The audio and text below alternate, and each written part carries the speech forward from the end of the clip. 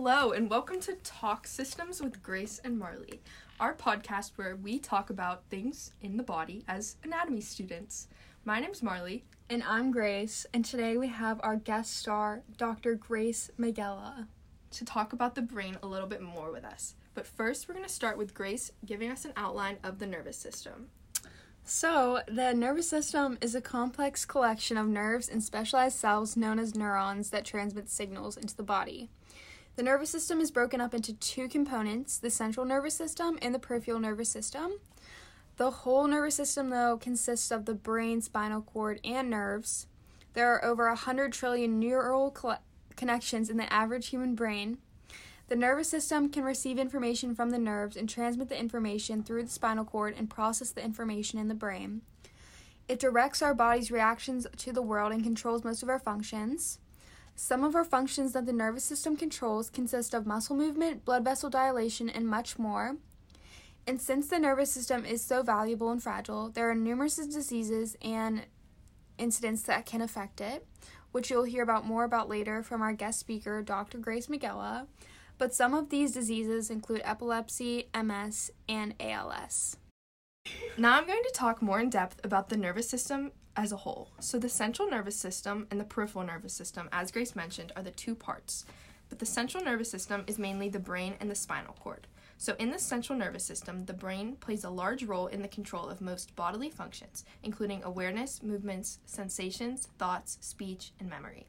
Some reflex movements can occur via spinal cord pathways without the participation of brain structures. The peripheral nervous system is basically everything else, so it connects the central nervous system to the organs, limbs, and skin. It carries sensory and motor information to and from the central nervous system, and it allows the brain and spinal cord to receive and send information to other areas of the body. It also regulates involuntary bodily functions like your heartbeat and your breathing. So I'm now going to talk about some specific parts in your brain, and the two in particular are the hypothalamus and your sensory neurons.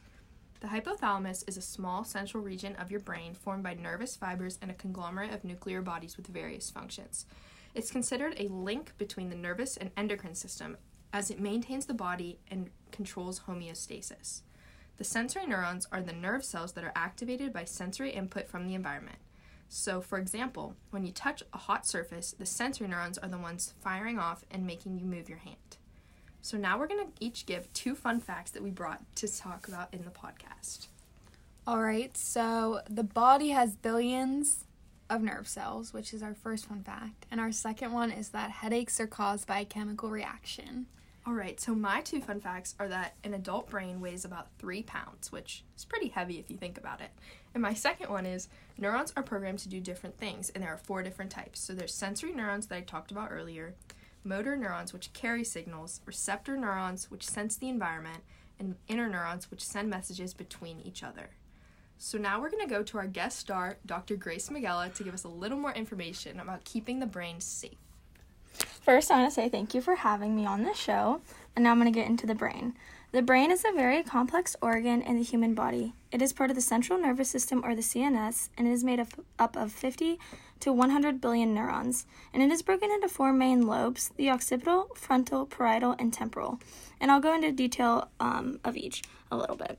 The occipital controls vision and processes between the left and right brain. Frontal is in charge of personality, mood, decision-making, and memory. And the parietal is the sensory cortex, some visual, temperature, and touch. And then finally, the temporal is visual, audible, complex memory, and then written and verbal language. The brain is the command center, and the spinal cord is the pathway for the reactions or messages that are sent to the rest of the body, and vice versa. Our 4 main primary functions of the nervous system is sensing the world, transmitting information, processing information, and producing a response, which all happens in the brain with those 4 lobes. The brain is the communication system, which sends a smooth and efficient message through the body. The brain receives impulses and formulates a response within milliseconds with the billions of neurons in your body. The protection of the CNS includes the bone, the skull, and vertebrae. Meninges, which is a layer of connected tissue that surrounds the organs, and the cerebral spinal fluid that is found in between meninges and the organs, and it is consistently around the brain. When playing sports, athletes must be careful because if the brain is damaged in any way, it can lead to death or change your life forever. Concussion, contusion, and cerebral edema are all injuries that can be caused by sports. A concussion is a mild brain injury that is bleeding and tearing of nerve fibers. You can recover from a concussion, but it is most likely going to come with memory loss. Next, a contusion is more severe. Nervous tissues have destruction happen and it does not regenerate. Lastly, a cerebral edema is swelling from the inflammatory response that the brain formulates and can kill the brain tissues. To prevent these from happening, football players wear helmets, gymnasts and cheerleaders are taught how to fall correctly, and there are many rules in different sports to create the least amount of contact with the head as possible. And our sponsor, Safety Helmets, provides customers with a safe and affordable helmet that protects when people fall.